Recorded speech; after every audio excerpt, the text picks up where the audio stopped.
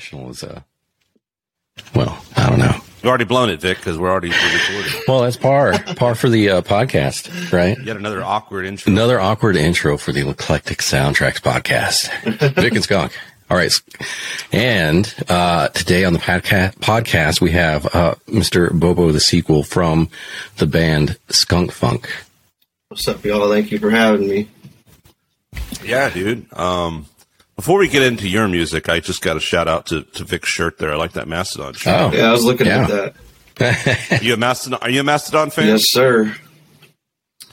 Dude, for the longest time, like I had, and now going back through some stuff, I may not have had Leviathan, but I thought I had that album, and then I had another older one, which is like Blood and Thunder, maybe, or something like that. Blood Mountain, maybe?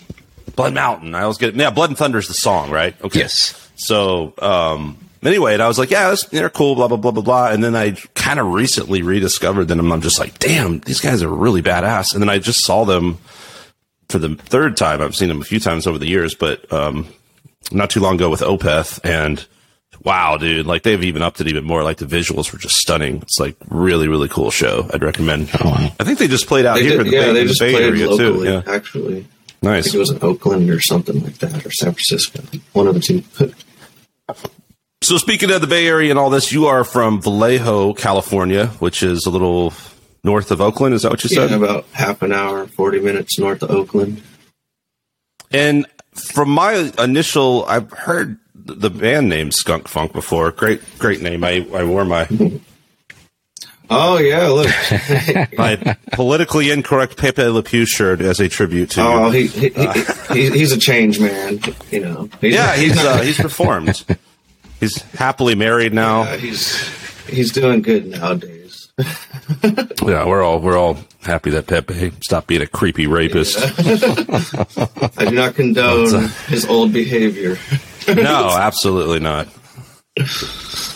But anyway, so yeah, man, out in all it's not so much in the Bay, but it gets pretty sunny and pretty hot in Vallejo, right? You guys got a little heat pocket there. Yeah. It gets scorching. You know, when it gets hot, it gets hot. But fortunately, right now it's raining, and we need it. Yeah, dude, it is. Like that's yeah. I heard it. Not so super. You don't get a lot of rain out here, huh? Not lately. Yeah, no. We used to. I don't know if it was the last time I was out here, but I was here. God, when was it? There was just crazy the fires, right? The fires. And it looked like Mars when you looked outside. Yeah. The sky was totally orange. When was that? Like a year ago, right? Was that this year? I believe it was last year during 2020. I feel like it might have been September or something of 2020. Yeah, it was insane. And it was just orange all day. Like it never got brighter. It just stayed dark on there. It was. And then they had like warnings to like stay inside because the air was so, it was gnarly. toxic or it was recall for sure. Felt like yeah, exactly. That's exactly how it felt. I was like, holy shit, this is Total Recall, the original version. Man, so Skunk Funk, my initial thing, like when I hear that, and there's some Bay Area and Northern California bands that I love, like Northern California, Mr. Bungle. Love Mr. Bungle. You guys are Bungle fans, I would imagine. Definitely. Yeah, that's right up our alley. You know, we like. Right on, dude. For sure got that little taste. And I'm wondering actually too, and I didn't even really know this until fairly recently. I never realized they were a Bay Area band. In my opinion, one of the greatest hip hop bands that there ever was Digital Underground. Are you into Digital Underground? Remember those guys? Yeah, dude. So, so there's some cool stuff like that. And then obviously there was the whole thrash scene and all that kind of stuff, which was huge coming out of the Bay Area. And your music has some of that old school punk, like thrash. I think you call it punk funk, right? You got some of that stuff. Yeah, definitely like a thrashy, funky kind of feel. We like, Mr. Bungle, obviously, and Fishbone and Red Hot Chili Peppers, Sublime, and like Primus. We're kind of all over those. Yeah. And I hear, definitely hear that, especially with the melding of those with the sort of Bungle type thing. And then obviously Chili Peppers is another good reference there. You kind of got that funky. I don't know. It's almost like a California sound. It makes me think of California, right? That kind of sound and that. Definitely. Yeah. West Coast. But yeah, like man. 90s alternative flair, Yeah. So tell us about your backstory. What got you into music? Was bass? You play bass and sing in the band, yes, right? sir. And what? I've been playing bass since I was about 17 years old, so that's about 13 years now. I'm 30 now. But I originally started out on guitar, playing in like metal bands in high school and, grindcore kind of bands. We were trying to emulate weird sounding bands like the Number 12 Looks Like You and the Blood Brothers, and then we'd play like kind of the emo stuff too, like from first to last. That's where my music career started, I guess. Just like guitar and that type of thing, sort of. Well, you said grindcore, and I don't know all these subterms that well, but here's a band. Do you know the Locust? Yes, love the Locust. They just fucking played. I was so lucky. I flew in here a couple days ago and they were playing the next night, so I got to see the Locust again at Great American Music Hall. Love that venue. Saw Dead Cross there a few years ago, and so I just caught the Locust the other night. That's awesome. And how would you describe that sound? Because I feel like that's kind of what you're talking about, right? In terms of just kind of weird and grinding, weird time signatures, punk just rock, grindy, kind of crazy vocals, and they got the keys in the Locust. That just like ups the weirdness for me. It's fucking cool, man. Yeah, for sure. But I don't know. I guess it sounds like progressive hardcore punk and a little bit of metal, and I don't know, just chaotic. I don't know. The keyboard adds a new wave feel to it, but that's that particular band. But right, yeah. Definitely liked all that stuff in high school for sure. Just trying to be outside the box a little bit, That definitely seems like, is that was that a scene up in here, or is that kind of a Southern California? I feel like I've come across those type bands like in Southern Cal a lot. Does that seem where was that scene sort of originated, or do you have any idea on that? I think that's where it originated for sure.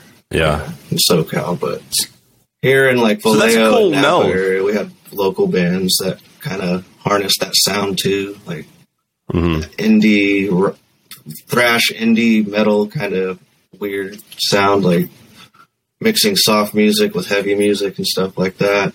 Like, I really like the contrast, in bands like that. For sure, man. Yeah, and obviously with your sound, you've done that. And I mean, again, to the kind of the bungle thing, like mixing that. And one thing that caught me right away with some of your stuff was the tones that I really liked. There's a certain guitar, spanky, I don't know how to describe it, sort of guitar tone. And I think it works in conjunction with whatever the bass tone is in these situations. But it really took me back to that first bungle record where some of those Spriance tones, that was produced by John Zorn. And I was like, man, there's the clean sort of ska funk tones on that record in particular. I really like it. And you guys really have that sound, and I love that sound for that style of music, that sort of ska reggae type thing. It's really cool, man. Yeah, for sure.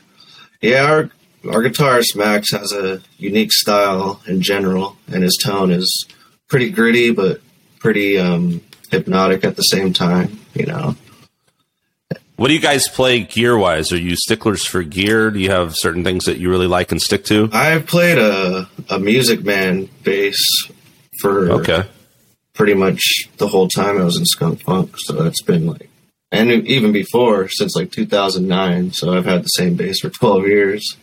I'm due for an upgrade. But I like the Music Man a lot, I got that because Flea uses one. So I was like... Now, Music Man is an offshoot from Ernie Ball, right? Yeah. And we learned from Travis Larson Band, who was on our podcast, that Ernie Ball is right down the road from here, more or less. I think a couple hours south. I never knew it. What was that? San Obispo or some shit? What's that place San called? Luis Obispo.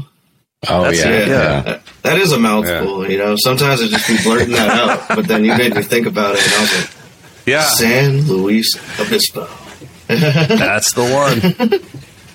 Yeah, I want to go check that out, man. Dude, there's some places I'm stoked because while I'm here, I'm gonna check out. I would like to. There's a studio in San Jose, or a guy. Oh shit, I can't even think of the name right now. But I've heard some stuff that sounded pretty happening.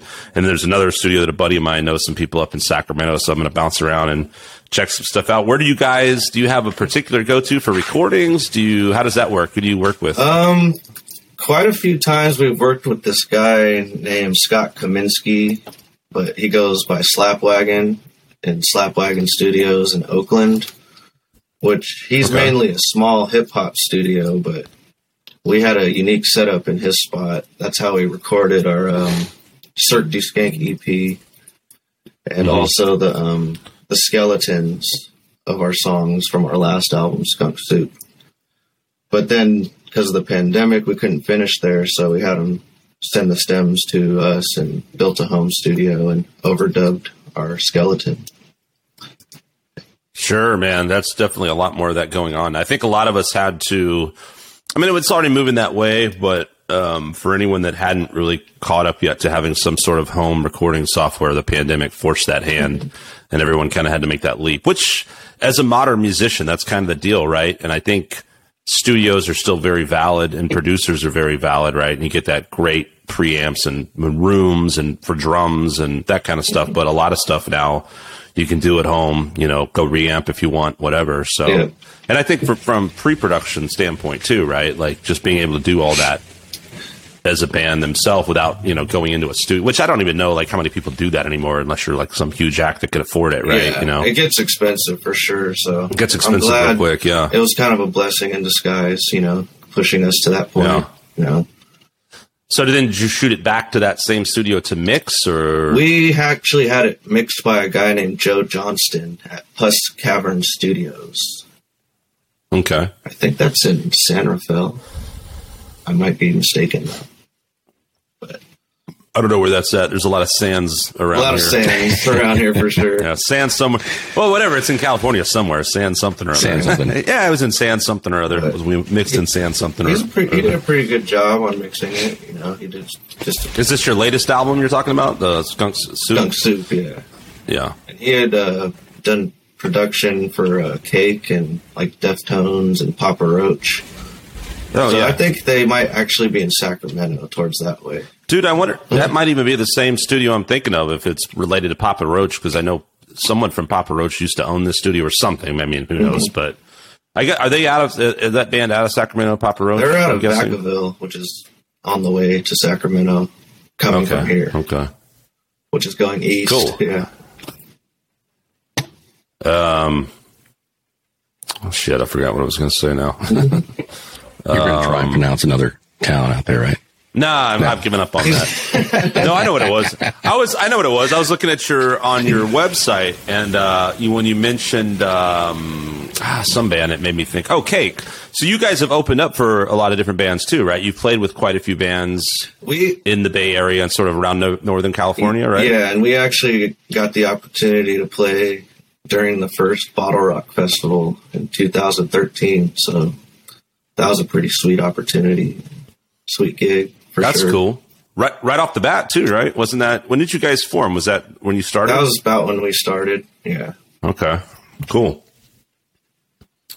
What are some great venues that you really dig in this whole area that you guys have? I mean, have you toured much outside of California and sort of the western states, or is that primarily regional stuff? We've mostly played here in California, and we've never really touched SoCal before, but we played a lot in Northern California. But our last run in August, we hit Phoenix and Tucson, Arizona, and Vegas.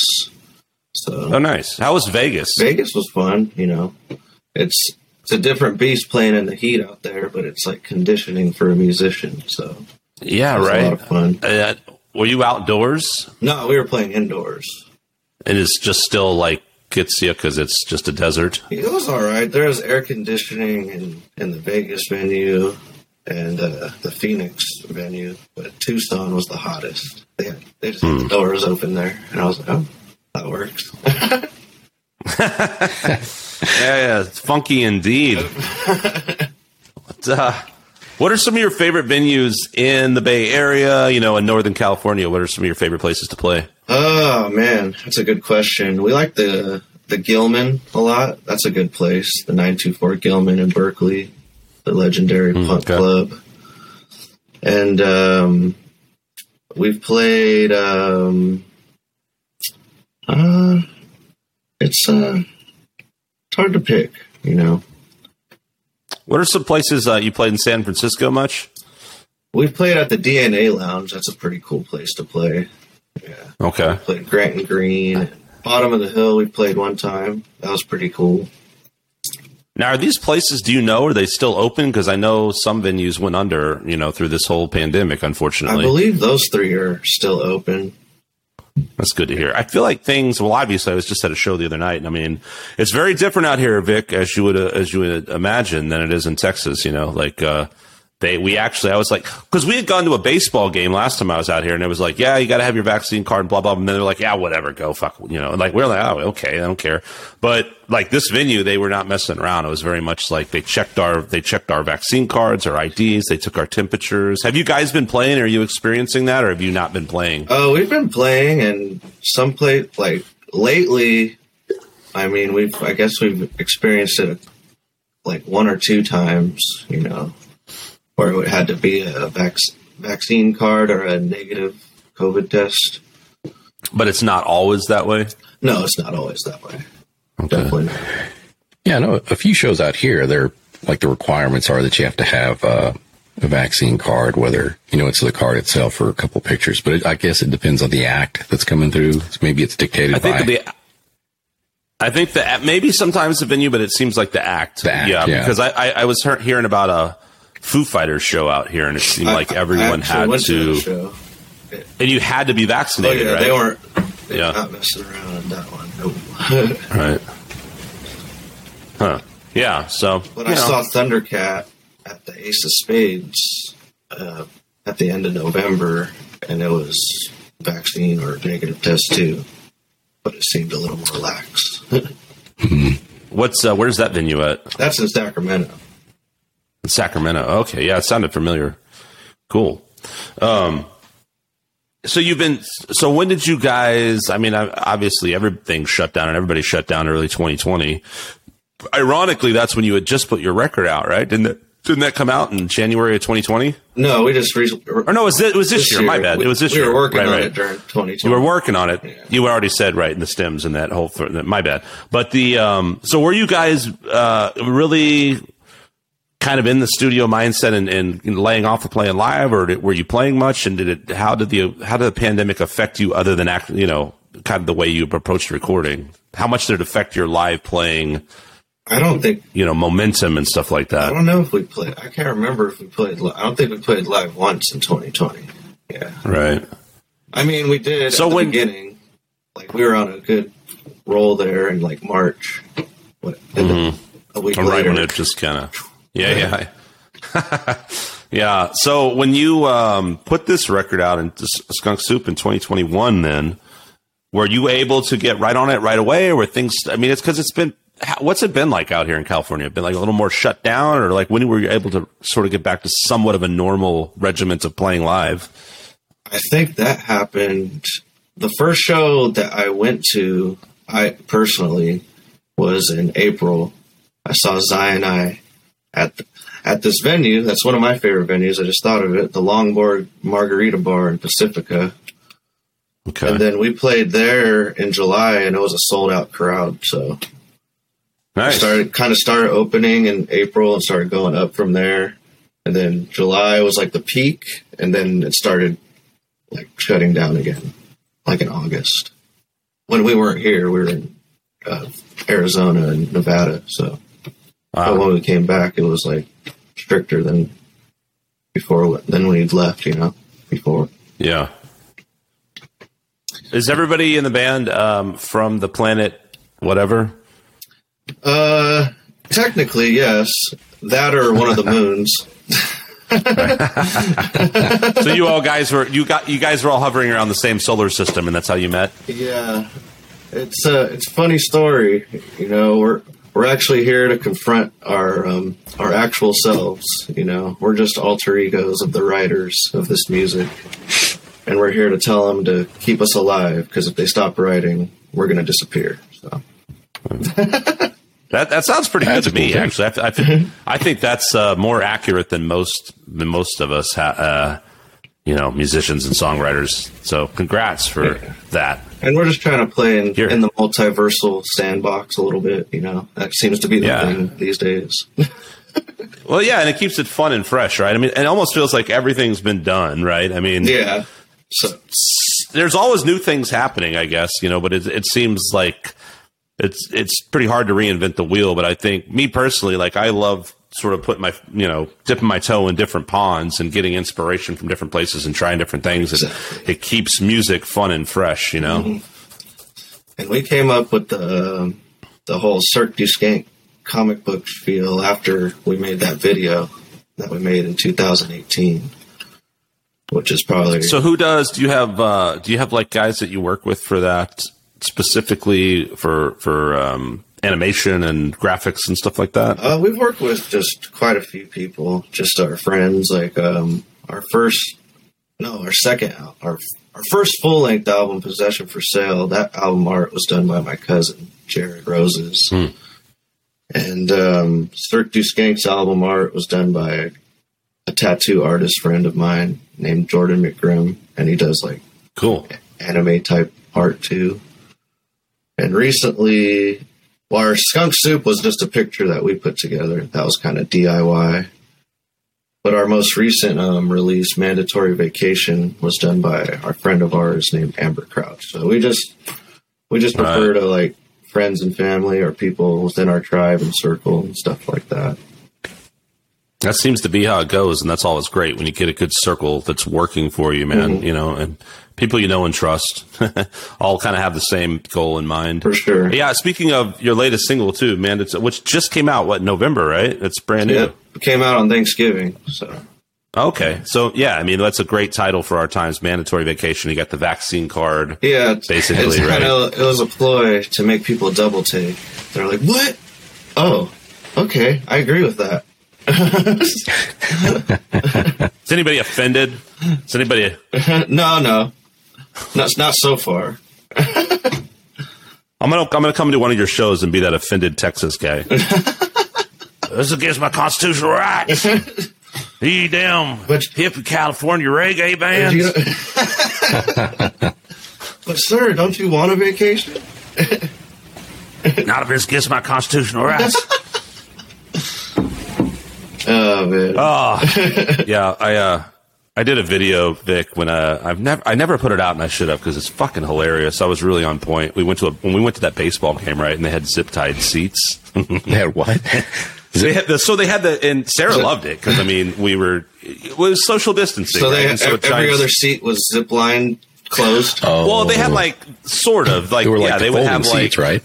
The folding seats, and you would have like two or four for groups of people, and then they'd have a couple. And frankly, it's like, fuck. I mean, I'd say in a perfect world, that would be the case everywhere, right? Because who wants to sit next to people you don't know? You know what I mean? Yeah, definitely. So I thought it was like awesome, but then for whatever reason, because I'm me, I started going into this character. Like Sarah was filming, and I was just like, "Hi, I'm going to tell you this zip tied chairs," and I was going off on this whole like forefathers at baseball games bullshit, and I was like, this is pretty good. I should post it, but offend more people. I'm sneaking in my clippers next time. Justice. Sneaking in my You know, it's weird because there's all the vaccination stuff, but man, flying out here was the most lenient I have experienced air travel in a while. Like for a while there, it was just like, of course, nail clippers, we got to throw them in the trash. Everything is, everything's a weapon, and take your laptops out. Now they're just like, oh yeah, you don't have to take your laptop out and this and that. And I was like, I have a bomb in my shoe, and they're like, it's good, go. Yeah, it's just totally, we trust you. Yeah. You know what you're doing. Yeah, actually. You have to wear masks on the plane? Yeah. Oh yeah. Okay. Look here, I'm going to tell you, man. This mask stuff, I've been, and it's interesting. It's interesting when you are in a place as human beings. It's natural for us to, conform and adapt, and whatever the case may be, right? So you just get used to things, right? And now that Texas is kind of like, I was just like, fuck Greg Abbott, and whatever, just because I got real sick of the yahoos. I don't like them on both ends of the spectrum. I'm not going to start ranting, but they're just crying all the time. But at a certain point, it's just like, God damn it, dude. By the way, I know I'm ranting kind of all over the place, but dude, finally, I did fall asleep, not because it sucked, I was just tired, but like the new South Park post-COVID episode. Have you guys seen this? I still need to watch that. I need to watch it, yeah. It's fucking fantastic, dude. It's fantastic.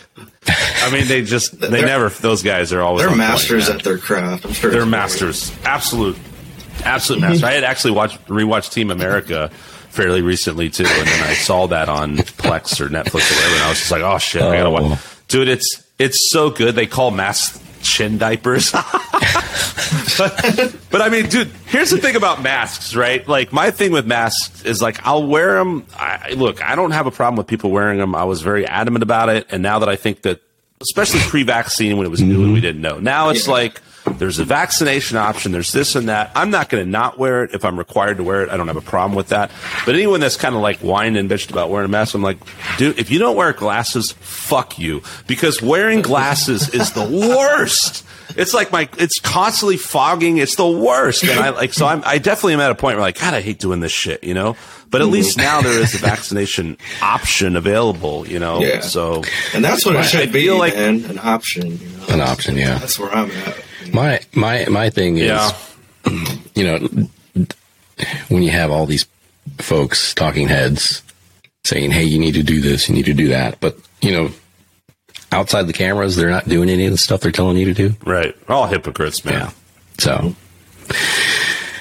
yeah. The irony is that it creates pushback either way. And I think that's what's so unfortunate, is because people that would just, if a lot of people were just like, hey, on the side of caution, like, if we just sort of got, like, good actual advice that we could trust, that didn't have some sort of potential hidden agenda we were worried about behind it, or some sort of, you know, it's always about. I think that's the silver lining in all of it, though. We're realizing we can't.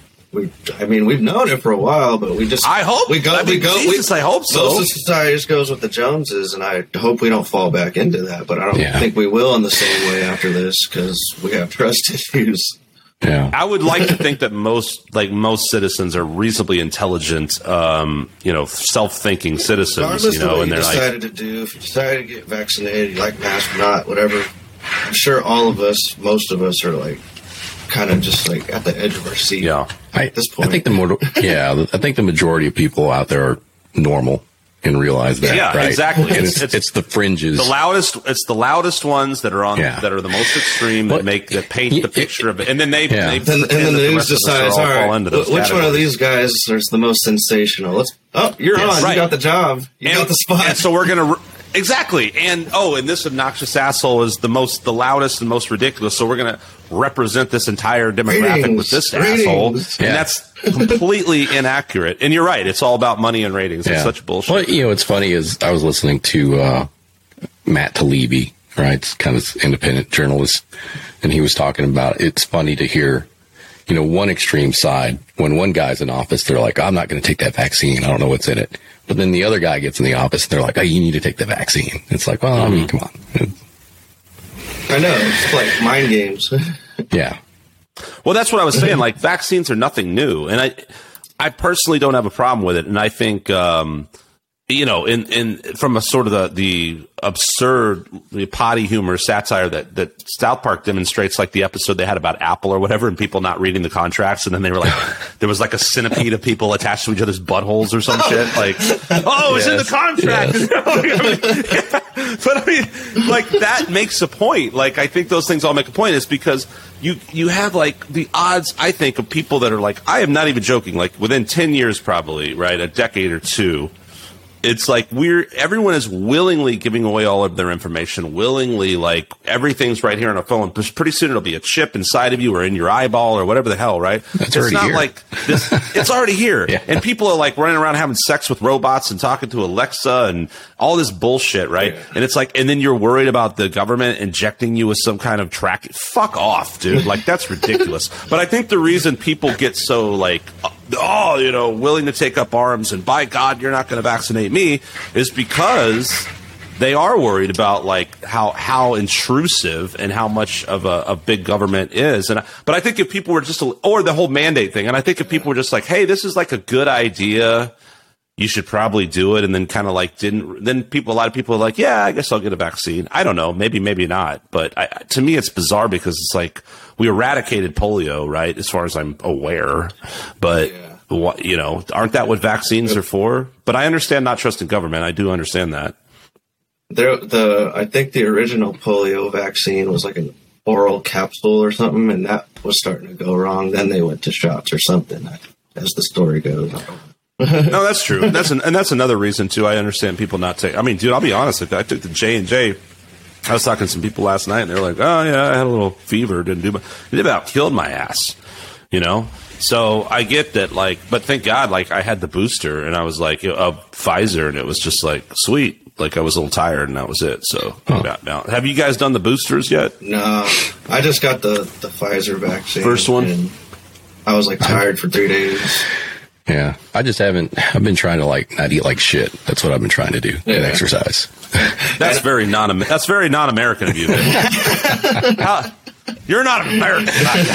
No, you think our forefathers exercised, cutting down to 3 cheeseburgers a week. We fight the British. You know, 2 Krispy Kremes a week. Yep, right.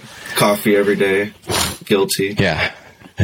Lack of sleep. You know, the usual. The American way. The American dream. the American dream. You got to get some sleep to dream, though. That's true.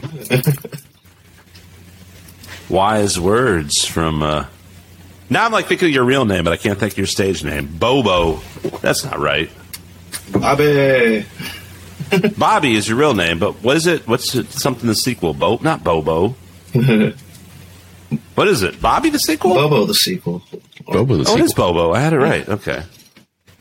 Don't worry, man. Don't take any of this personally. We fuck up everyone's. No, it's all good. This is actually going relatively well, I would say, Vic. I think we're smooth sailing, man. I think we're all right, man. At least you weren't calling him Kara for the most of the podcast. Oh, dude, I saw Caravan Thorn the other night. Yeah, it was. I had a blast. It was a great show. Ugly sweater judging contest, right? Yes, I was one of the judges. It's like me and 3 girls were the judges. Nice. And yeah, it was great. And like a dog won the sweater contest. I mean, the guy, a girl also, but it was Patsy, the golden retriever, was adorable. But I digress. Let's get back to Skunk Funk over here. No, man, I went through a whole episode where I had this. There's this band called Caravan Thorn, right? And they were on our podcast, and I met the girl. I totally knew her name was Carrie, and they got on the podcast. I'm like, hey, we're here with Adam and Kara from Kara, and I'm like, wait a minute, that's not your name. Fuck, what's your name? Like, this is like happened. How many times, Vic? Oh, we're like 63 episodes in, so it's like 61 episodes, maybe. Yeah, did I forget people's names? Yep. And I mean, I have smoked a lot of weed. There's a Kara and Caravan, so I'm not too mad at you. Yeah, I mean, it's like I can't be helped. Kara from Caravan Thorn. I don't know. Like, oh, my bad. I fucking love it out here with the whole like smoke weed. Who gives a shit? It's fantastic, man. Like, I don't know. I would imagine with Skunk Funk, you guys are hip on right? I love my backwoods, you know. It reminds me, I don't know if you guys have seen that little Arnold Schwarzenegger spiel about, he's like smoking cigars. He's like, my wife told me not to smoke my stogie, but her father introduced me to stogie. So how could you tell me not to smoke it? I smoke my stogie anywhere I want because I'm a stud. I don't have to find a hiding place like you. Dude, Arnold's the best. Arnold's the best. Like, he goes like, have you ever seen that movie Pumping Iron? I was just going to say it, yes. He's like at the end of the thing, he's like smoking a fucking joint with like fried chicken and shit. And I love that part. There's a part in that movie where someone says something about drinking milk, and he's like, milk is for babies, I drink beer. Oh man, that guy. That movie's amazing. I have a story about that. Whenever Vic, I know I've told you this. Like, whenever I was actually in my workout phase, and I got in this like super health kick, and it felt great. I felt and looked way better than I do now.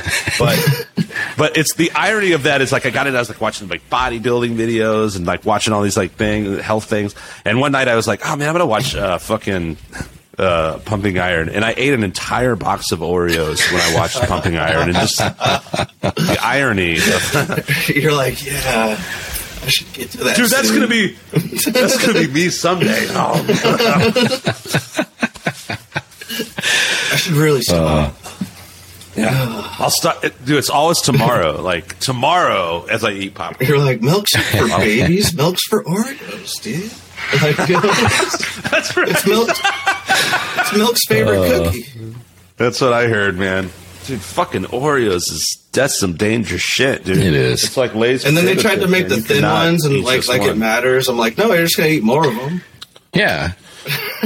Like you're going to grab two or three. Honestly, and they've got so many flavors of Oreos. It's insane. Oh, like it's my brother's wife she actually started an Instagram with for Oreo flavors. Totally forgot about that. She's had like every Oreo flavor ever, and then she'll just like leave them, go take them all to company parties or something. But yeah, they've got some really good stuff and some really bizarre, like absurdly stupid stuff. But just the regular Oreo can't be beat. I don't need it double stuffed. I don't want it thin. I don't want this. I don't want that. You know, barbecue potato chip Oreo, whatever. Like I want a regular fucking Oreo. No red velvet Barbecue potato chip. Red velvet Oreo.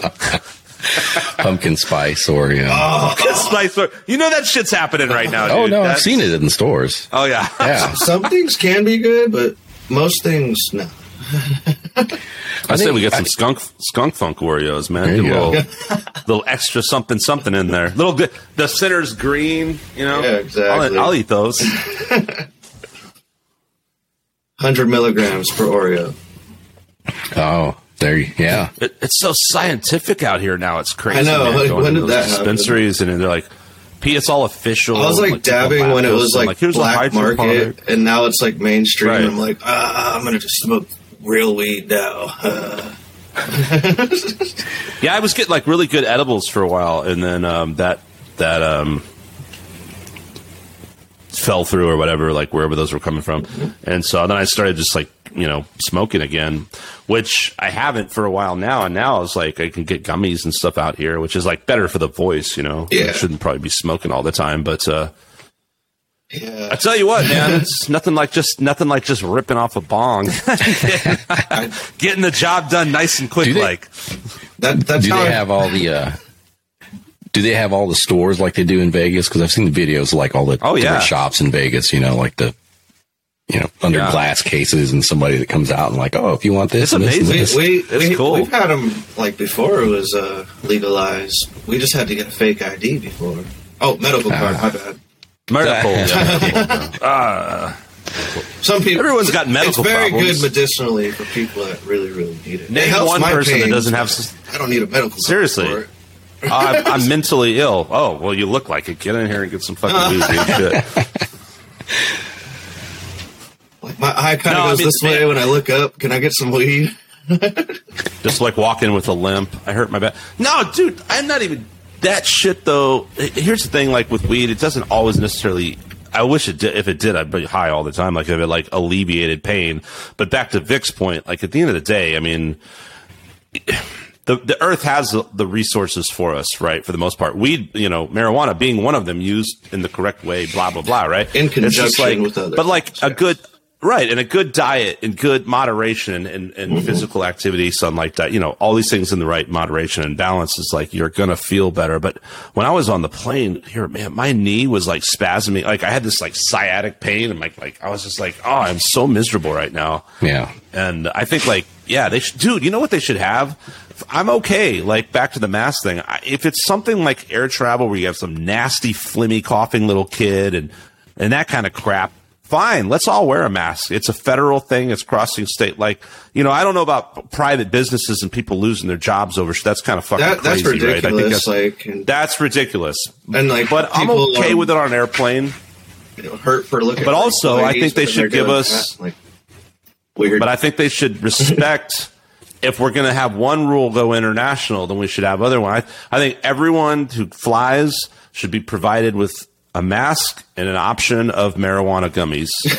And that would make that fucking flight a lot better, man. And throw in a shower and deodorant because some of those people DO checks for sure.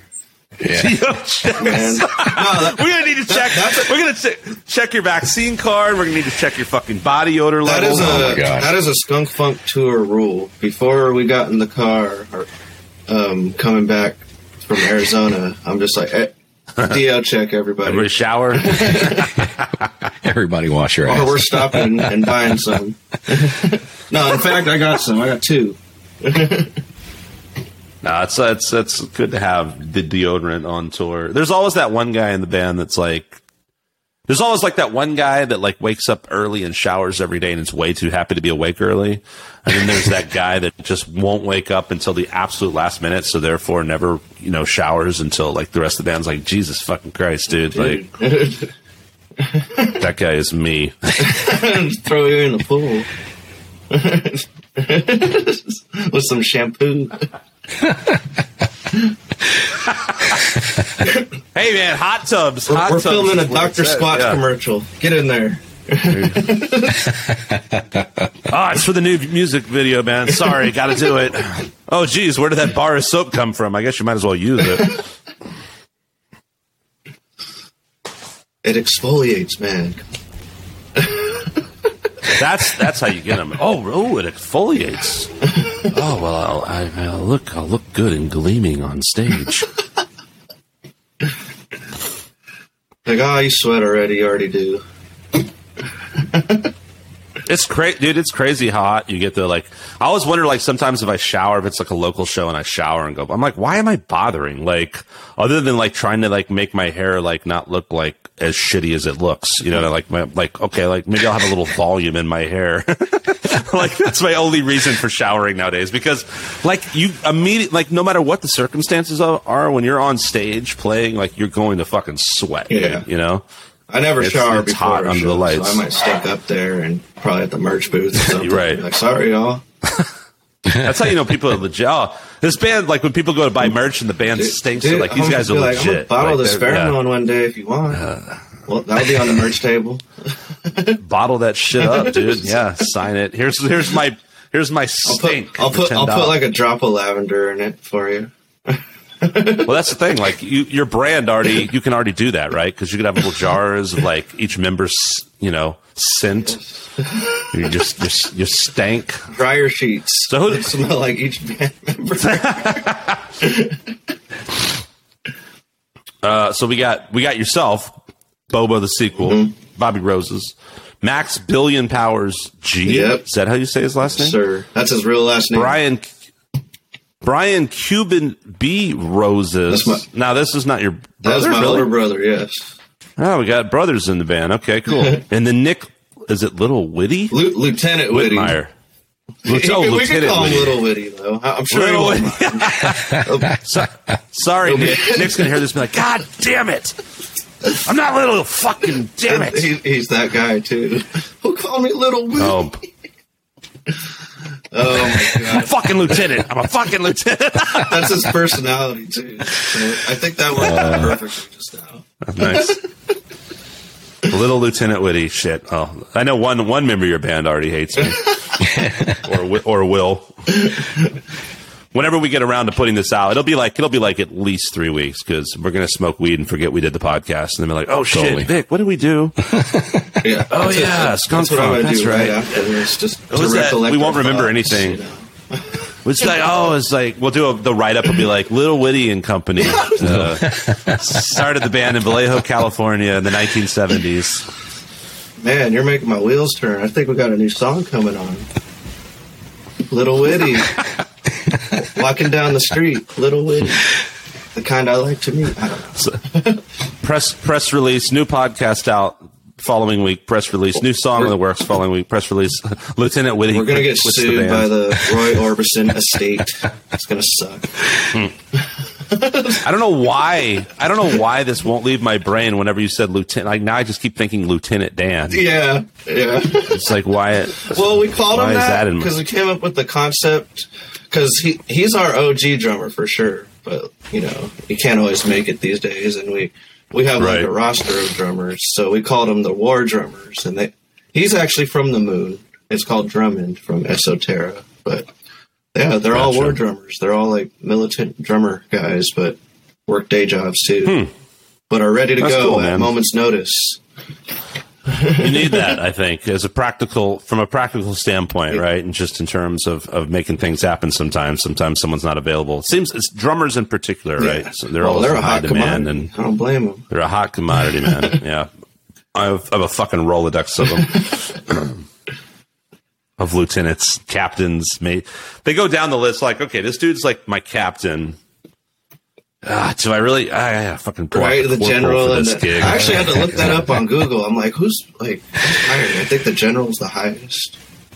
Then there's admiral, lieutenant, captain, colonel. Yeah. Hey Vic, the private's the one that gets the drumstick stuck in the hair, right?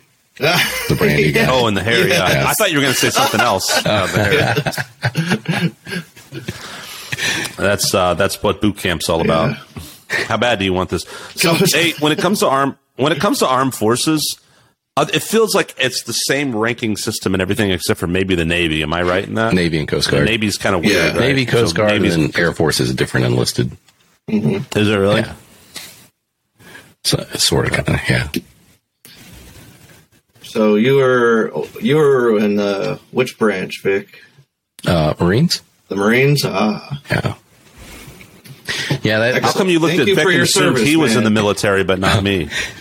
no. I love the way he was like, so which were you in, Vic? Well, I guess I did ask you, but I think it's pretty obvious Vic is the one with the military. Oh yeah, for sure. Yeah, Vic was hardcore, man. Marines.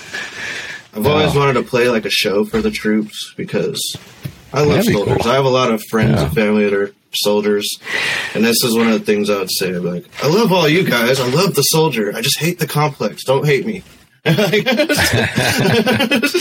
Well, it's funny is that when you're in, you kind of like talk a lot of shit about the complex too, because That's there's a what I lot of hear. stuff that That's just what I- doesn't make sense, right? I'm like, and, Yeah. word on the grapevine is, I mean, I'm just the messenger.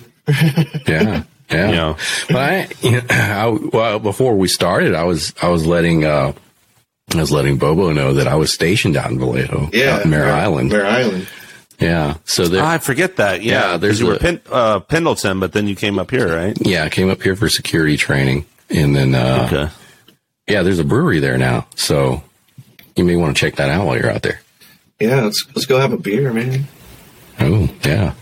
We need to do it, man. Dude, I'm really, really hoping to. And it's still a little bit of a pipe dream, but I started a festival in Austin. I really want to expand it, and I'm hoping to do something in Vegas. And you guys you're a little further, obviously, than LA. Like, how far is it to Vegas for you? Is it like 10 hours or something? About 8 hours. Okay, Oh. that's not horrible. It's like 6 I guess. hours to LA, 8 hours to Vegas or San Diego.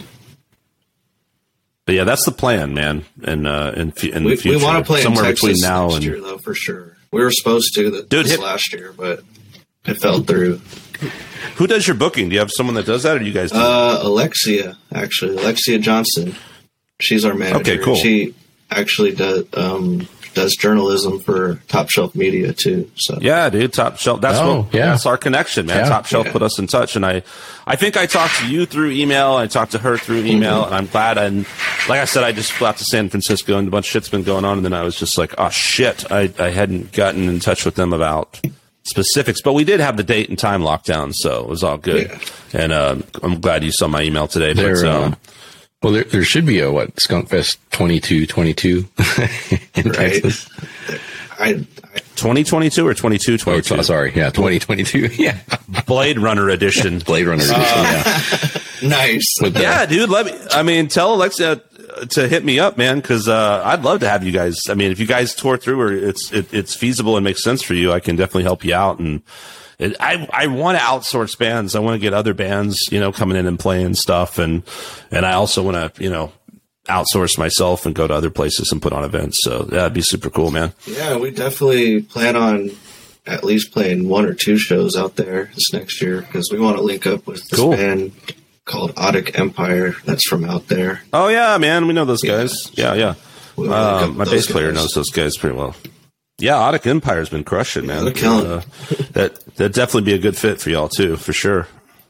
How'd you meet them? How'd you come across them? They play out there? We actually were at a festival in Arizona. We were supposed to perform, but ended up not performing. So we just ended up just chilling and networking. But yeah, we played Viva Arizona in 2020, and that's where we met all those bands. Audic Empire, So Below's another dub reggae band from Austin, I believe.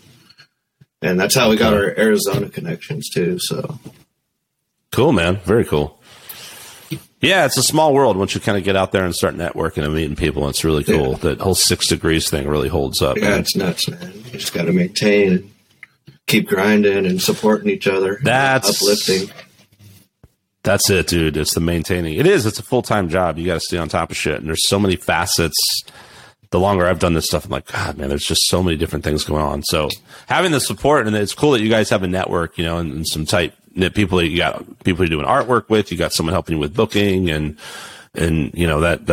that's huge. Yeah, definitely. Because cool. At one point I was pretty much doing all that, managing the website and the bookings and stuff. And it gets exhausting. For sure. It does. Yeah, because then you go like, Jesus, man, I just want to play music. Yeah. I started all this shit to play music, not to sit on the internet all day. I know, man. You got more important stuff to surf on the internet than trying to book gigs. Yeah, I mean, it's like, come on, this is really starting to encroach on my Pornhub time. This is not I'm gonna have to start learning cool. TikTok dances and shit. I don't want to do all that, man. Yeah, the TikTok thing, I'm just... At some point, you're just like, I can only deal with so much social media. Like, how many posts and sites can you... And that's the thing, too. Like, I mean, it's one thing to be like, here's a photo, like, this is happening photo, right? And even that can take some time to put something together and think about it. But, like, all this, like, choreographed videos and TikTok, I mean, it's like, where do these people find the time for this stuff? It's weird. It's somehow, like, we think it kind of does make it more accessible, but... also not at the same time because it's flooded and you can become dust in the wind so quickly. And then you look at somebody like I don't know, like Madonna or someone hella famous. They post like one post every once in a while, but it's like, oh, she's back. Like, oh, shit. Like, right. Yeah, because they're already famous. If you're already at that level, it's a whole different thing. I think it's a catch-22 because breaking into the new, breaking out nowadays, it's like, yes, you can get on all these platforms and your music is out there. It's way, you don't have to have a record label and all these things to distribute music anymore, right? And it's kind of a digital world in a lot of ways. But at the same time, every single person in the world has the same option to do that, regardless of how much time and effort they've put into learning an instrument or writing a decent song. None of that. So you're competing with everything. You know what it reminds me of? The state of just sort of the world in general now with the internet and with bands and music in particular, right? I mean, you were just kind of being born around this time, but in the 80s, I remember there was I remember growing up as a kid and like getting into like baseball cards, and there was like a couple of different, there was Topps was a company, and Donruss and Fleer, and then all of a sudden there was like a couple more, and then a couple, and then it was like exciting, and people would trade these cards because it was limited. It was yeah. And then all of a sudden it just became so like oversaturated that nobody gave a shit, and the value of everything went down. And I feel like, I mean, maybe there's some collectors out there, but I don't think any of that stuff, other than the really old school, Mickey Mantles and stuff, is probably worth that much money, honestly. Maybe a few anomalies, but everything got so flooded and oversaturated. And I feel like that's the case for like every fucking thing in the world now, right? It's just like, so it's very hard to stand out. Yeah, it's hard to be like super original, and like we're basically paying homage to each other and mixing all of our influences. Yeah. That's the point we've hit now. So yeah, and like you mentioned with coming to Austin and networking and meeting someone like Audic Empire, I feel like that's kind of where it's at now. Is like, I mean, it's always been there, right? But I think like bands that are more serious and want to do it on a bigger level, like. That's the first step, right? You got to get out there and you got to grind it out. You got to keep putting out your content and working hard. But like finding those other bands in other places that are doing the same thing and trying to create things with those bands, right? Is because I think it's really easy to just kind of fall into a comfort zone and go, well, okay, and it's like, well, are you really expanding beyond what you've already done? I mean, granted, that's contingent upon if you actually want to or not. Exactly. It sounds like with you guys, you sound like you're hungry to do that. For sure, man. And we definitely plan on dropping a lot more music this coming year since we, finally built our home studio space and, just have access to all these different places to, help us too. What was that? I was going to say, tell us about that. Your home studio. What do you got going on, gear wise, software wise? What do you have? At our drummer spot, he has all the drum mics and stuff. And here at my spot, I just have just a basic interface just to do overdubs, just so I don't have to travel and stuff. And that helps for other collabs and projects as well. But we run off of PreSonus Studio One. Okay. Yeah, and that works pretty well for us. And I plan on upgrading to the mastering suite. I'm trying to learn how to do that. But yeah, I just recently got for my home studio personally just a couple JBL studio monitors. They're pretty cool. Nice. Yeah, that's one thing about being out here right now. I'm like, I don't have monitors, which it's nice to have monitors. Very nice. Fortunately, I'm not doing like any like mixing, mastering really, but there's like some referencing I want to do, and I'm kind of like, like not having. Although, like, I'm hoping I can maybe bounce into a couple of studios and check some things out and just be like, hey, can we throw up a track, and hear some stuff on some really legit, systems. We'll see. Yeah, for sure. Where are you thinking of checking out? That place in Sacramento that I can't remember the name of, that a buddy of mine knows the guys there. I think it was owned by one of the Papa Roach guys. Supposed to be. It sounds like it's a pretty cool place. Then there is a place here. There's a band in San Francisco that actually is Cold Shoulder, Vic, that we had Marcus. Oh, on. Okay. And there's been some developments in that band. Nice. But yeah. But they've got dude, their shit sounds really good. And there's a place. Yeah. I think the guy might be in San Jose, and it's called, God damn it, Noise Eater Productions or something like that. I can't think of it exactly, but yeah, I was like really impressed with the sound of their music. So I was like, kind of want to check that place. So we'll see. I'm just going to try to contact a couple people and see what's going on. And yeah, if you got any recommendations, who's your guy in Oakland? Or there was a Slapwagon Studios.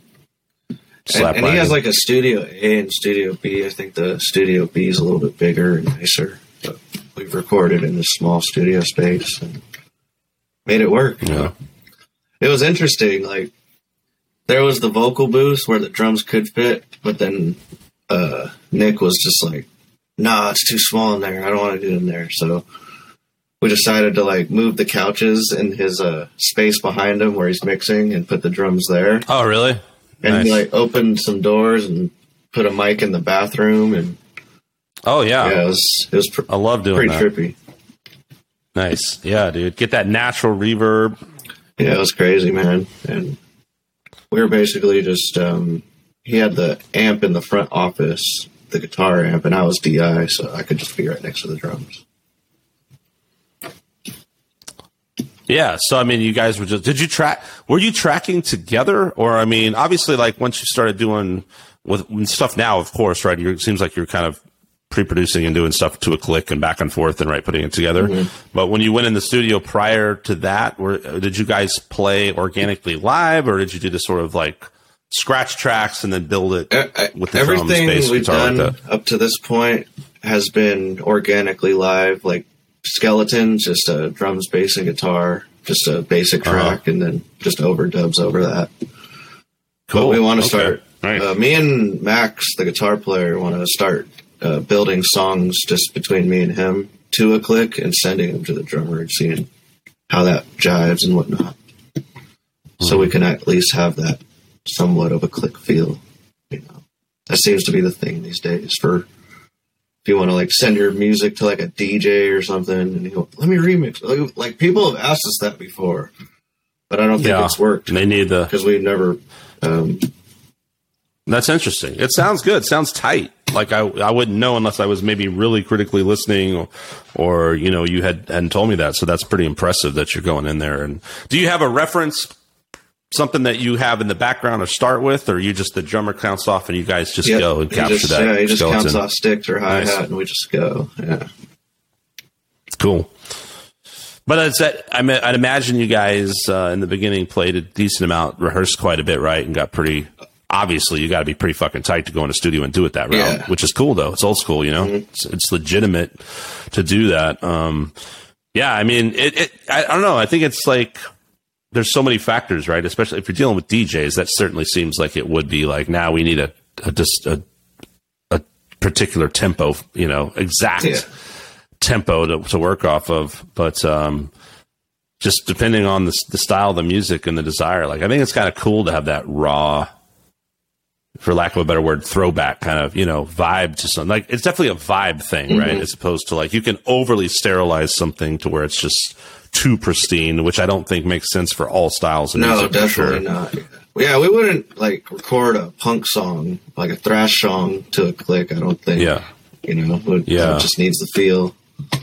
But or even if you do, I feel like you don't want to like beat it to death. Like, let it be a little, it's okay to be a little loose around it. Yeah, exactly.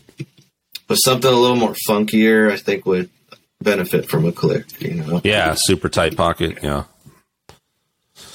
So, what's your gear again? You play Music Man basses. What about, like, what's your rig? My rig is it's all GK. It's a GK 800 RB head, which is, like, from, like, the 90s, I think. This is, like, one of the better models in the 90s. I don't know. I just got it from a guy. No, I like GK gear, man. Yeah. My brother used to play that for a long time. I know my current bass player even has a GK rig, too. I think he sold. I don't know. I can't keep up with what people go through, but I think Sammy plays a GK now, doesn't he, Vic? I don't know. Yeah. Oh yeah. Vic's like, what the fuck's going on? What's a GK? When are these edibles going to kick in? Yeah, this is boring. I don't care about gear. Freddy Krueger's musical brother, Galleon. Oh yeah, I was like, what? He's like, what are you talking about? I'm very slow-witted. No, Slow down. That was kind of weird. No, what? So you mentioned some earlier, just influences of the band in general, which, like, immediately when I heard it, I was like, okay, yeah, I hear that Southern California. Well, I hear the bungle, but then also the Southern California, obviously, Chili Peppers and this funk kind of thing and ska. What are some other Primus you mentioned? What are some particular, maybe bass or vocal influences that were big for you? Bass influences. I got a lot of favorite bass players, besides Flea and Les Claypool. Okay. Oh yeah, Victor Wooten, Robert Trujillo, Marcus Miller, Jaco Pastorius. All those guys are great. Yeah. But vocal wise, I've recently built an affinity for the band Ghost. They're not our style at all, but that guy's vocals seem to be. I don't know. When I sing that stuff, I'm like, nice. I could sing this style. I could, and I like their theatrics Ghost too.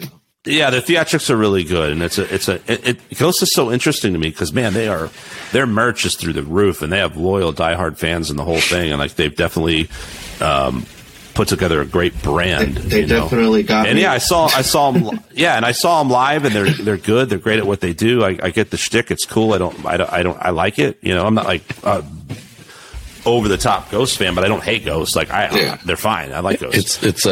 Every time. I was going to say it's different than like you come into it expecting something and they totally it's not what you expect, right? They're very melodic. Black metal or something. Yeah, like Behemoth. Like that's like that Behemoth is like holy shit. Or like Children of Bodom Ghost. Yeah, right. But Ghost is like kind of poppy metal. Yeah. but it's real hooky and and then it's the tones. That dude, that lead singer Tobias Forge, he's good. The composer of all that. He like hires the whole band and stuff. He used to play in some thrash metal bands, but then he also has like a weird pop psychedelic indie band too. So he kind of like put them together, I guess, in some weird way. Man, I mean, anyone who can write a song like Year Zero is just so great. Like when you're just singing along like it's a Britney Spears song to various ways of saying Satan. I know. You did something right. It's so good. Beelzebub. It's just so fucking good. I can never get enough of that song. I love that song. Those are some of my favorite ones. The ones that are, I guess, most provocative to that crowd. I guess. Yeah. That reminded me of a South Park episode, the one with the little kid Damien shows up, right? And so in the background, you hear him singing Beelzebub. They're doing the Damien chants in the background.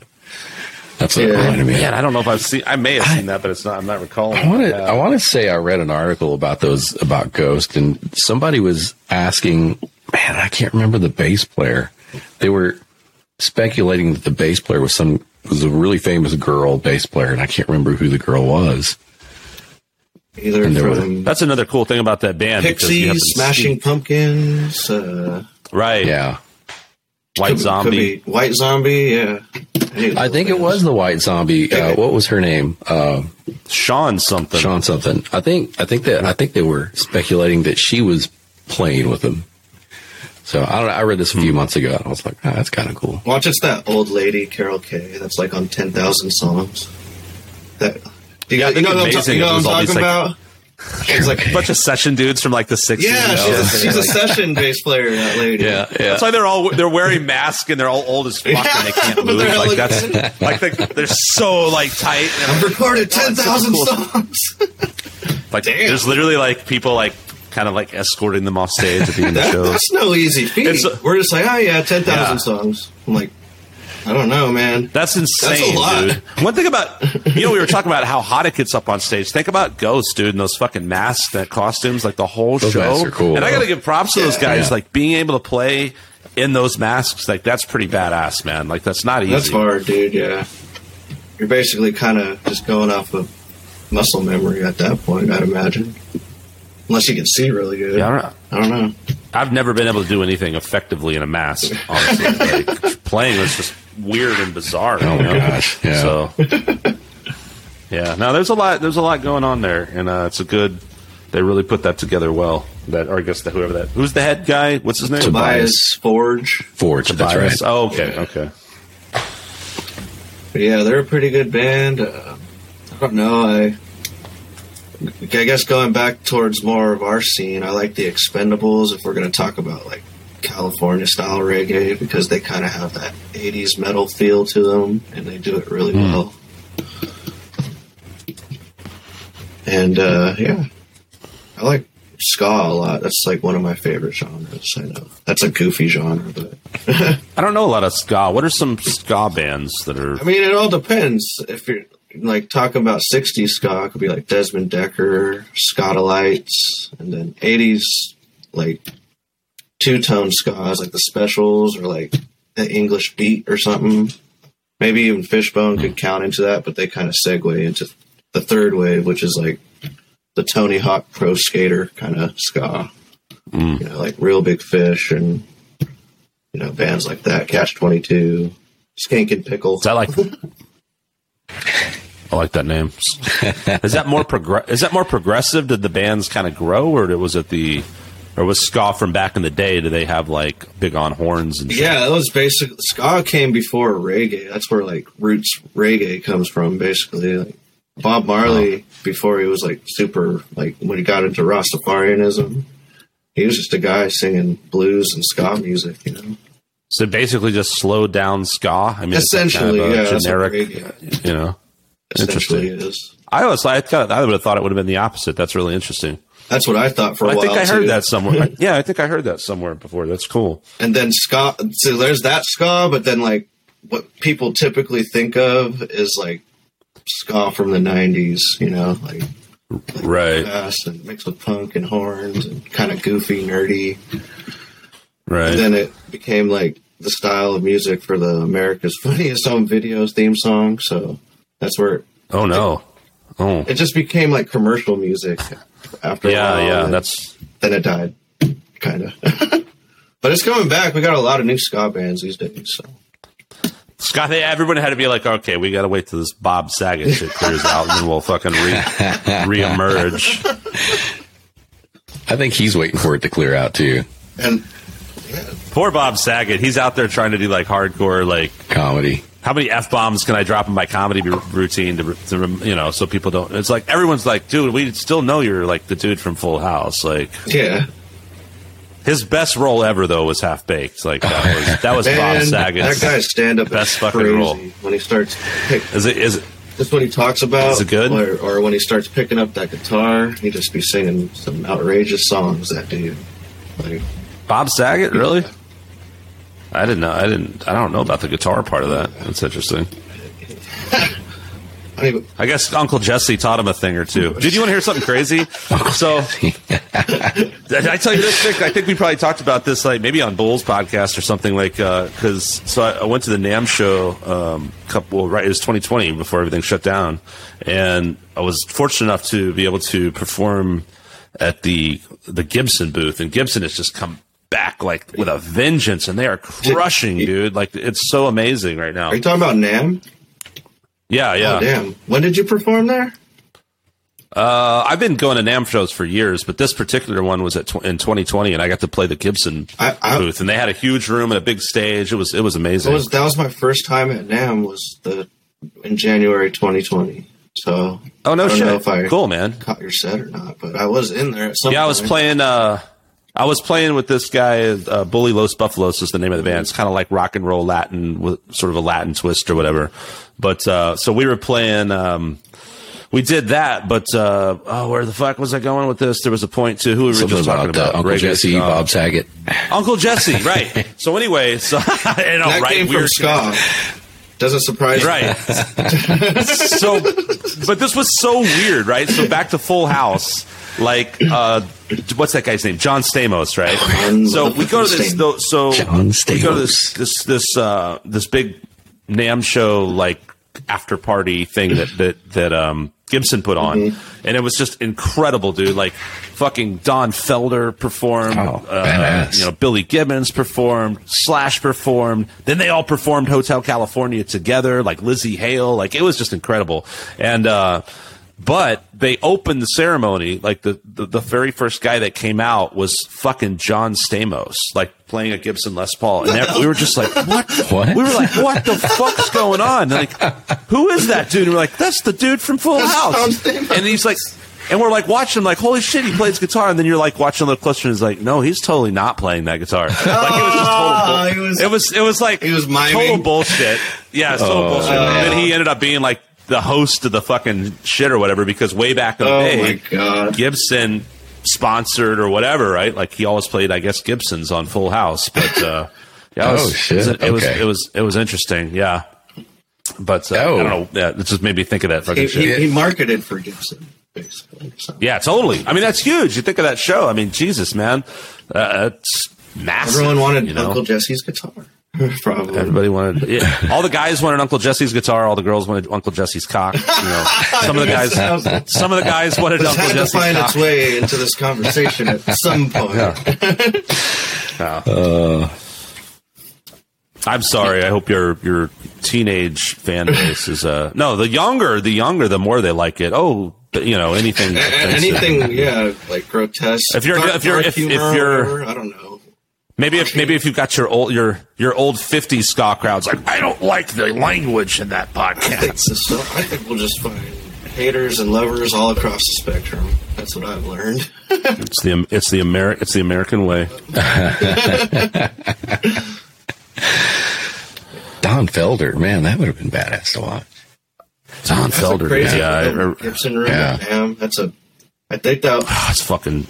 That was sick, dude. It was so cool. That was the biggest room with the stage. I mean, Fender's room was huge, but it was just kind of like a museum in there. I'm like, I don't touch anything in here. Speaking of Hotel California, the Eagles are going to be in town in May, I think. Oh, no shit. Yeah. Damn. I mean, now the Eagles, what is it? Well, the Joe Walsh, which isn't original, but he might as well be. Don Henley, Timothy Schmidt's still there. Okay, I think they have Vince Gill now. I could see that. And I think they have the guitar player before Don Felder. I can't remember his name. Oh, wow. Or maybe I'm thinking Fleetwood Mac, and they got the guy before Lindsey Buckingham. It's one of those. Oh, yeah. Well, it's not Peter Green, right? Is Peter Green still alive? I don't think so. I don't know. Anyway. Pause for awkward silence. Here's a moment of silence. This is the part where Vic's like, oh, man, now I gotta awkwardly cut this podcast. So, okay, I guess we're getting down to our last little bit of questions. We've been doing a little better about not running on and rambling forever. I feel like we've done pretty good here today. Yeah, that's what a podcast Hopefully people will be entertained. We're just... Yeah, we just like to ramble. But we've done pretty good. We've talked about the music. We've talked about society. Yeah. Oh, I did want to mention that I really dug the Tom Petty cover I saw on the YouTube. Yes, thank you. Yes, yeah.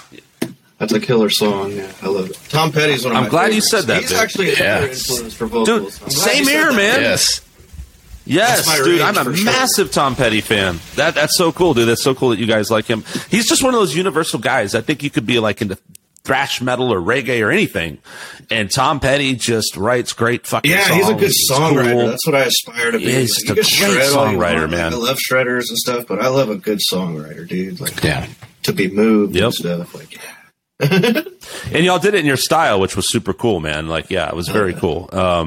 I saw something else and I didn't watch it. I want to say maybe it was on your Facebook because I don't think it was on YouTube. Did someone do a cover of Mama, I'm Coming Home? We did. Or something? Recently, yes. That's cool. I got to check that out, man. Did you reggae that up a little bit or what'd you do with that one? We did it same style. Straight up? Like punk, cool. The punk style that we do. Yeah. You know what? Speaking of you guys and sort of taking these songs of, classic songwriters and, icons like Tom Petty and Ozzy Osbourne, who, classic rock these days, right? And kind of then putting your own twist on it. One of my favorite bands that I think always did that brilliantly was Typo Negative. Do you know Typo Negative at all? I love Typo Negative.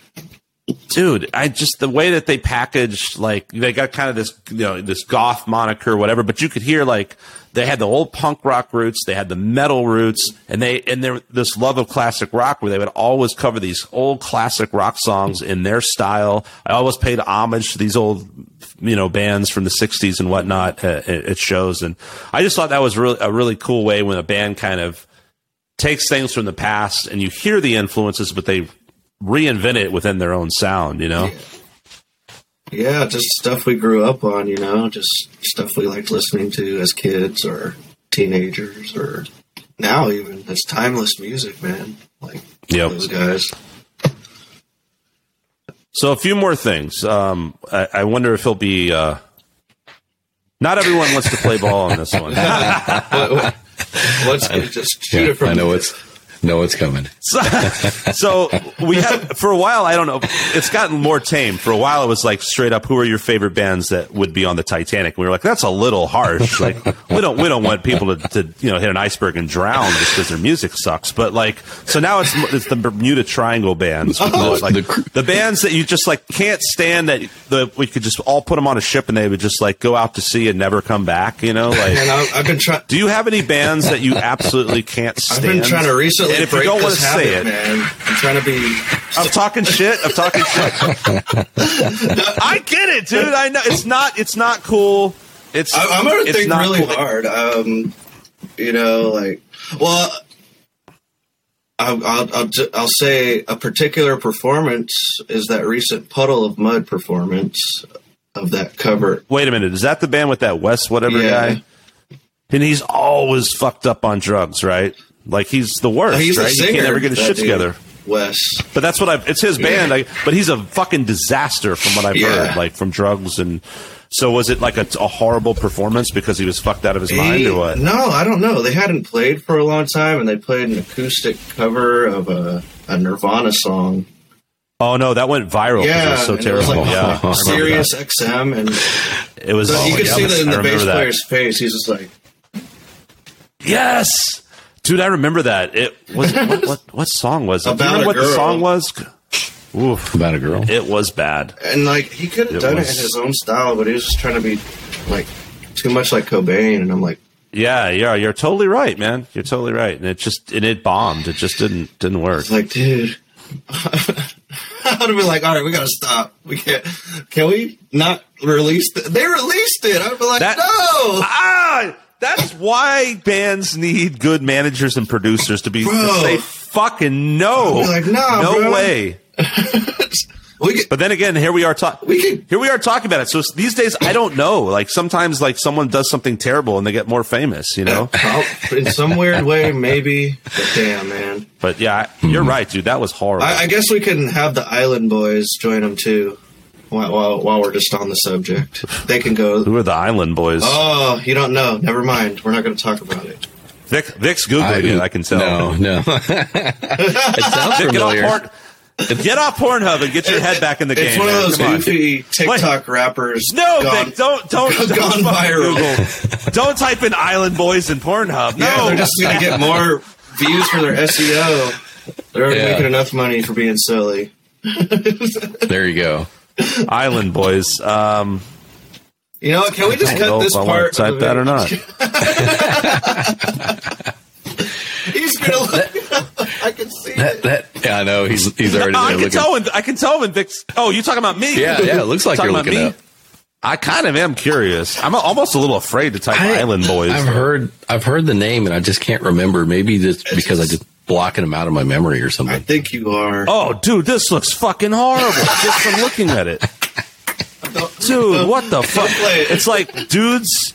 It's like guys in a hot tub with like face tattoos, and I mean, I'm not saying you have a bad person because you have a face tattoo, but sometimes it doesn't help. It's like sometimes it doesn't. I'm 13. Well, I'm 13 with a face tattoo. Like that's usually like my music sucks. These guys just look silly. No, they look ridiculous. The hairdo ain't helping. No, like they got these like hairdos that look like crowns or something. Oh man, this is so fucked up. I'm gonna fucking tell y'all the funniest damn shit, and you fucking call me a terrible person or whatever. I'm not someone's sharing this with me, and so I'm just paying it forward. Oh man, how do I find these girls? There is I don't even know how to say this without being suspense is real, so man. I'm gonna see if I can find this. Hold on. I'm gonna have to type in some fucked up shit to find this. Hold on. You can always put it in the chat, and then we can just like. It's not.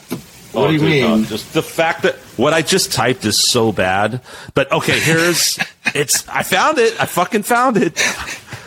Okay, I'm telling you right now. Just go type in. Go to YouTube and type in left cheek, right cheek. What? Oh, dude, just do it. I have my phone right here. This shit's the best. Good Lord. I guess I'll have to wait till after we hang up, right? I might be safe. Are you doing this, Vic? What are tiny twins? It's like these little people rappers. Oh chicks. my goodness. Dude, it's fucking amazing.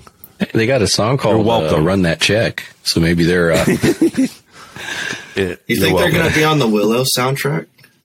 Oh, dude, so you went too far. Vic will cut that out. We're gonna help you save face. Willow is a great movie. Do you guys remember they're doing a new series? There's a serious question. Yeah, that's right. No. Willow, like a TV series of Willow. Disney Plus. I could see that working. But the guy that played Willow, who I think he was also like an Ewok, he was like super famous for. I can't remember his name. Warwick Davis. Do you remember? Yes. Warwick Davis. He had a fucking show on HBO or something. Yes. It was hilarious, and it only lasted like a season or two, but it was really funny because it was like, it was about him and like he couldn't get work, and it was fucking like he basically parodied himself and made it this hilarious show. Yeah, he was about being a little person in Hollywood or whatever in his career, but it was pretty damn funny. And he would always like bring up Willow and shit. Yeah, it was really funny. There was one scene where he was trying to buy. He had a date and he was trying to buy condoms, and like the clerk was like looking at him like. No, that show is great, dude. Like, props to that guy for like, it was awesome. There's it's on the Amazon Prime, but there's a David Hasselhoff TV series that that he did with the BBC, right? So it's like him touring in the UK, and it's a parody of himself where he has a son called Gunter from Germany that he never met, and so he's like touring around, and he gets like kidnapped by these Russian gangsters, and they steal a car that's all. It's hilarious. It's like a TV. It's like a series, like a series. Yeah, it's a comedy series. It's pretty hilarious. Oh wow! I mean, that's good. Like when guys like that can make fun of themselves, because they know like you're sort of a parody of yourself in a way. An anomaly for sure. I just want to make money off of it too. Shit.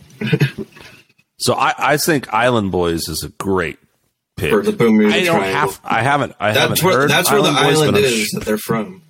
Yeah, that's where the other bands have to go to get punished. They show up and they have to listen to the Island Boys for the rest of their life because they're like, your fucking music sucks, so now you have to listen to these assholes. You have to audition to be their band, and they'll and you have to get rejected with the Island Boys and roasted by them. Some poor, like, really credible session musician who just ended up in a shitty band for a paycheck, dude. Like, ends up on Island Boys Island. Poor bastard. Oh, man. All right, we won't ask you for any more unless you really got another. What are you going to say? I was going to say it could apply to producers too. That's like producer torture. You have to mix and master this to be radio ready without auto-tune. I actually love that idea. I love that idea. No melody, no nothing. You throw it away. You were responsible. Look, Joe, producer. I know you got a big paycheck, but you were responsible for douchebag number 426 over here getting a fucking Grammy. You have to go to Island Boy Island and fucking mix the Island Boys for the rest of your life, you asshole. There we go. This is your no integrity just that one song for the rest of eternity. Yes, over and over. It's kind of like in Space Jam where he's like, if you lose, you're going to have to sign autographs all day and play one-on-one with the paying customer, and you'll always lose. That is a great idea. I heard they were doing I heard they were there's a new Space Jam happening with LeBron James. Yep. LeBron James, right? Yeah. I never saw the original Space Jam. Jabron Lames. Yeah. Jabron Lames. The new version is always the new version. He's always flopping and faking injuries. So I never forgot that. Took a page out of the '90s Utah Jazz book. Oh man, Karl Malone. I love the picture of like the dudes just carrying him off, like in a cradle off of the court. Like dude has one person per limb. I like the one where they Photoshop him on to make him look like Mao Zedong. He has the same haircut as that old school Chinese dictator. Yeah.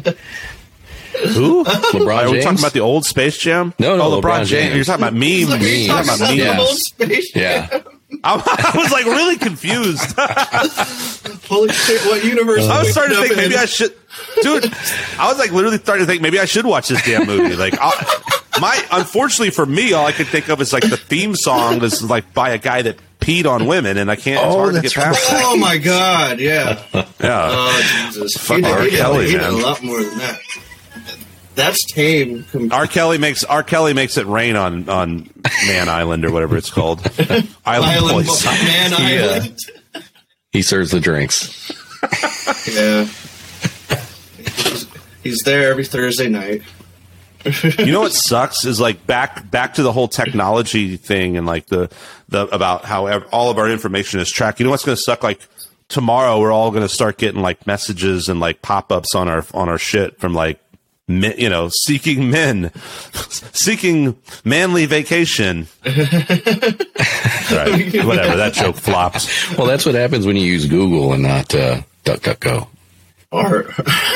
You actually use you use some super secret right wing thing that like can't track your shit. With all the cookies. So no, you're probably right, Vic. What's it called? DuckDuckGo. That's a thing, like a browser that does that. You could just use a VPN too. I mean, that too. Or Onion, right? Or Torrent. I don't know. Onion. Yeah. What's Onion?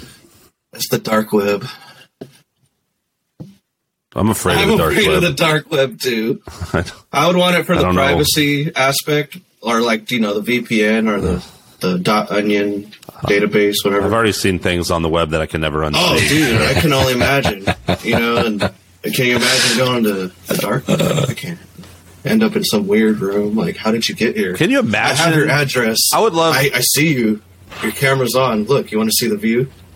I'm like, oh shit! Just a time capsule where like the forefathers like come to present day, and you just like sit. I mean, these brilliant men that lived in the they didn't even have electricity, they didn't even have fucking plumbing or not, and these guys they could do everything. Like the Ben Franklins and the Thomas Jeffersons, like they did everything, right? Can you imagine it being like, hey, fast forward a few hundred years, here's where we landed thanks to you guys and your innovations. Plop them down in front of a, fucking computer, and then just like, 2 girls, 1 cup, and it's like, yay! I'm like thinking of, look what we did! Like a short film, George Washington versus the Dark Web. He's like, B! I need to rest out the troops. Martha? Dude, that sounds like... Martha! His hippopotamus teeth just fall right out. Dude, oh my God. I think that sounds like one of the most genius fucking things. South Park's already made it. We missed it. They're watching us right now. They're like, oh, that's good. They're watching us. And then somehow the episode's already done. Oh. God damn it. Yeah, South Park's gotten one of those things that now, like The Simpsons, has been for so fucking long. I mean, it's the same thing. It's like you can cite just about anything that's ever happened in, modern culture. What's the word I'm looking for? I don't know. Whatever. But they've done it. They've spoofed it. You know what I mean? Simpsons did it. Yeah, they're crazy. I don't know how they do that. They even did that. And Family Guy. Remember the Family Guy? Was that all in the same episode or something? I don't know. I don't remember if it was or not. It might have been. Yeah, but y'all should watch that new special, man. I'll have to check it out. It's pretty good. They've got like this whole like everything is just fucking so stupid in the future, and it's just like there's this ridiculous song that's all like blah, something. We're in the future. In the future. I've just been roaming around singing it the last few days, annoying my fiance. So, last question, maybe. What are your favorite foods? I don't know why I like asking this question, but probably because I love eating. What foods do you like? Or do you have any Bermuda Triangle foods? Oh, man. Only on Island Boys Island. Like some weird Star Wars food and drinks or something. I don't know. I like a lot of food. I have an affinity for chicken tikka masala. I'm going to do Indian. Chilaquiles. I'm going to do Mexican. That's like one of my favorite dishes. Lumpia. I'm Filipino, so I gotta love lumpia. Pretty much all Italian food. I mean, and some good old biscuits and gravy. I love. Those are all good answers. They're very eclectic. Like your music, your cuisine is like your music. I like a little bit of everything, man. I feel like Mel Gibson in Signs. He's like, fine, nobody's going to eat. I'm going to have a little bit of everything. Oh, yeah. Chicken teriyaki, French toast, spaghetti. That all sounds good right now. I know. That scene, even though it's like a tragic, depressing scene, they're like their last meal. It always makes me hungry. Yeah. Like, sucks for them, but I'm hungry. Yeah. Pause. The aliens are coming, but damn, that looks delicious. They're just like eating like a bunch of shit when you watch The Aliens. Swing away, Meryl. I would say it myself, but my mouth is full. That's the irony of the movie. Like, the alien shows up and Bill Gibson's mouth is full. He's like, like you could have just done this the whole time. Pour some water on him. Wow. Yeah, geez, are we really that dumb? Hopefully if we get invaded by aliens and all it takes to beat them is water, they don't overthrow the whole fucking planet before one, Hey, that's their fault. They knew water was on. Baseball player. 70% of the planet is Midwest figures it out. They fucked up. Yeah. Stupid fucking aliens. So that's what the message we really wanted to get across on this podcast was: fuck the Island Boys and fuck the aliens. Yeah. Except for you guys, y'all are cool aliens from the planet Esoterra. Yeah, Esoterra, right? We're not stupid. We're just aliens. from the parallel universe. We're harmless. I didn't know how we got here. We can't go back until we finish our mission.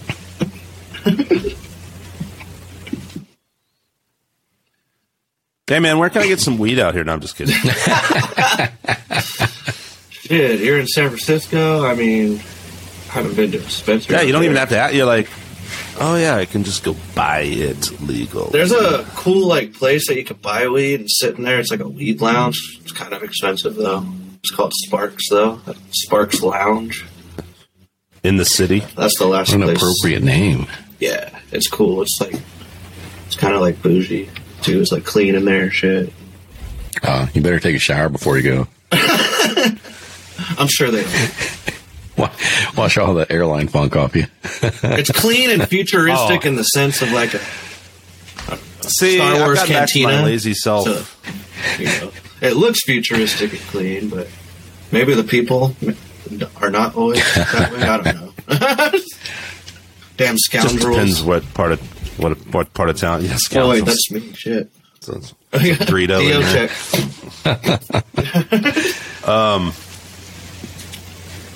What is? Tell people where they can find Skunk Funk online. You can find us, these intergalactic travelers, on either our Linktree, which is just Skunk Funk if you type it into Linktree, or www.skunkfunkofficial.com is our website. That'll pretty much take you to all of our social media and our Spotify and our YouTube, so you can subscribe to us, follow us, whatever you want to do if you're digging us.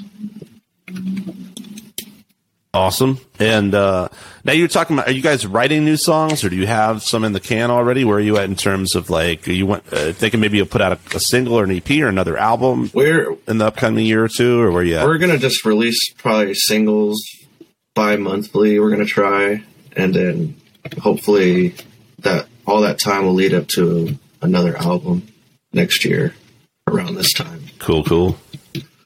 But definitely a lot of singles, a lot of stuff already completed, ready to go record.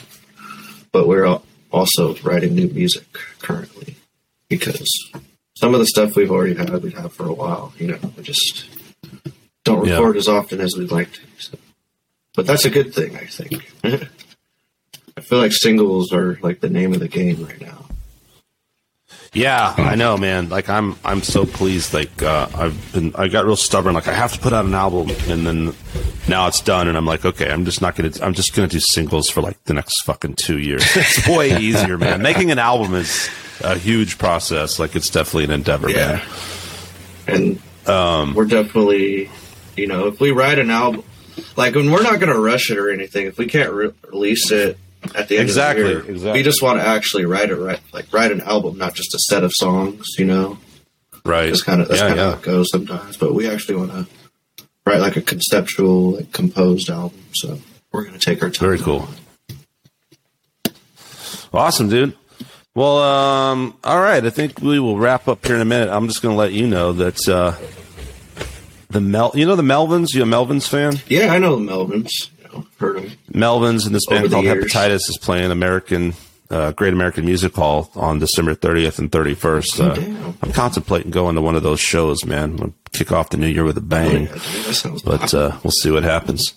Yeah. So, man, we'll have to stay in touch. I'm curious. I'm going to hopefully bounce around and check out some studios out here, and definitely just upon listening to y'all's music, I'm a fan, dude. It's really cool mix of stuff. I love it. Thank you, man. I appreciate that. I appreciate you both for having me and chatting this long. Absolutely. Good vibes, good conversation. Plugging music too, but I just love connecting with y'all. Y'all are cool. Yeah, man, that's the whole thing, dude. Like the podcast is just fun and relaxed, shoot the shit, have a good time. And, we've enjoyed it every week or every time we do it rather, because it's just, you're always meeting new people and really getting to know them more personally. And that's a big point I think to make that we talk about sometimes. It's like back to kind of how we can be pitted against each other and things can be, construed as so divisive and this side or that side. And, all this breaking us up into all these demographics. And it's like, Nine times out of 10, or 95, 99% of the time when you talk to a person one-on-one, you're like, hey, we're two people. We have the same wants and desires and fears and just human beings trying to survive and be cool. You know what I mean? So I think it's always really cool to personally connect and talk with people and get to know them on that level. And yeah, man, it's certainly been a pleasure, talking to yourself. Yeah, man. Again, thank you guys for having me. You guys are super cool, and it's just, you guys are definitely new friends of mine for sure, because you're on the same vibe, everybody's everybody. Right on, dude. We all essentially want the same things out of life, like you said, for our loved ones, ourselves, friends and family, and the world at large to be as good as it can be. You know? And the Bermuda Triangle band. Yep. Yeah, exactly. All that, all the bad shit over there. All the shit fucking, all the bad shit goes to fucking Earth's. I can't even think of the Boy Island or whatever the fuck it's called. It's so bad I can't even think of what it's called. Island. My brain won't, my brain won't even accept it. Proud of that.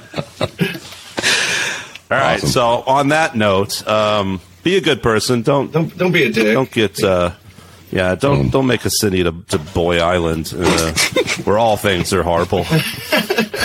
But anyway, we've been talking with Bobo, the sequel, the intergalactic traveler of many genres, from the California-based band Skunk Funk. Go check them out online on their website, skunkfunkofficial.com, Linktree, Instagram, Spotify, Facebook, all that good stuff. Be sure to check us out as well. Give everybody love, likes, good comments, all that kind of good vibes and stuff. Once again, this has been Eclectic Soundtracks with Skunk Manhattan and Victor Ramos, and we love you all, except for you Boy Island people. Take care. Until next time. See you later.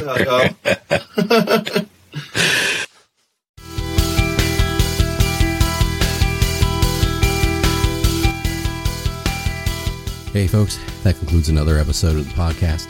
Guest links will be available in the show notes. We'd like to thank our friends at Top Shelf Music for showcasing the podcast on their site. Be sure and check them out at TopShelfMusicMag.com for the latest music news, reviews, and events. We'd also like to thank the folks over at Tragan Guitars, Godin Guitars, Ernie Ball Strings, and 5 Iron Woodworks. Have a great week, and catch you on the next one.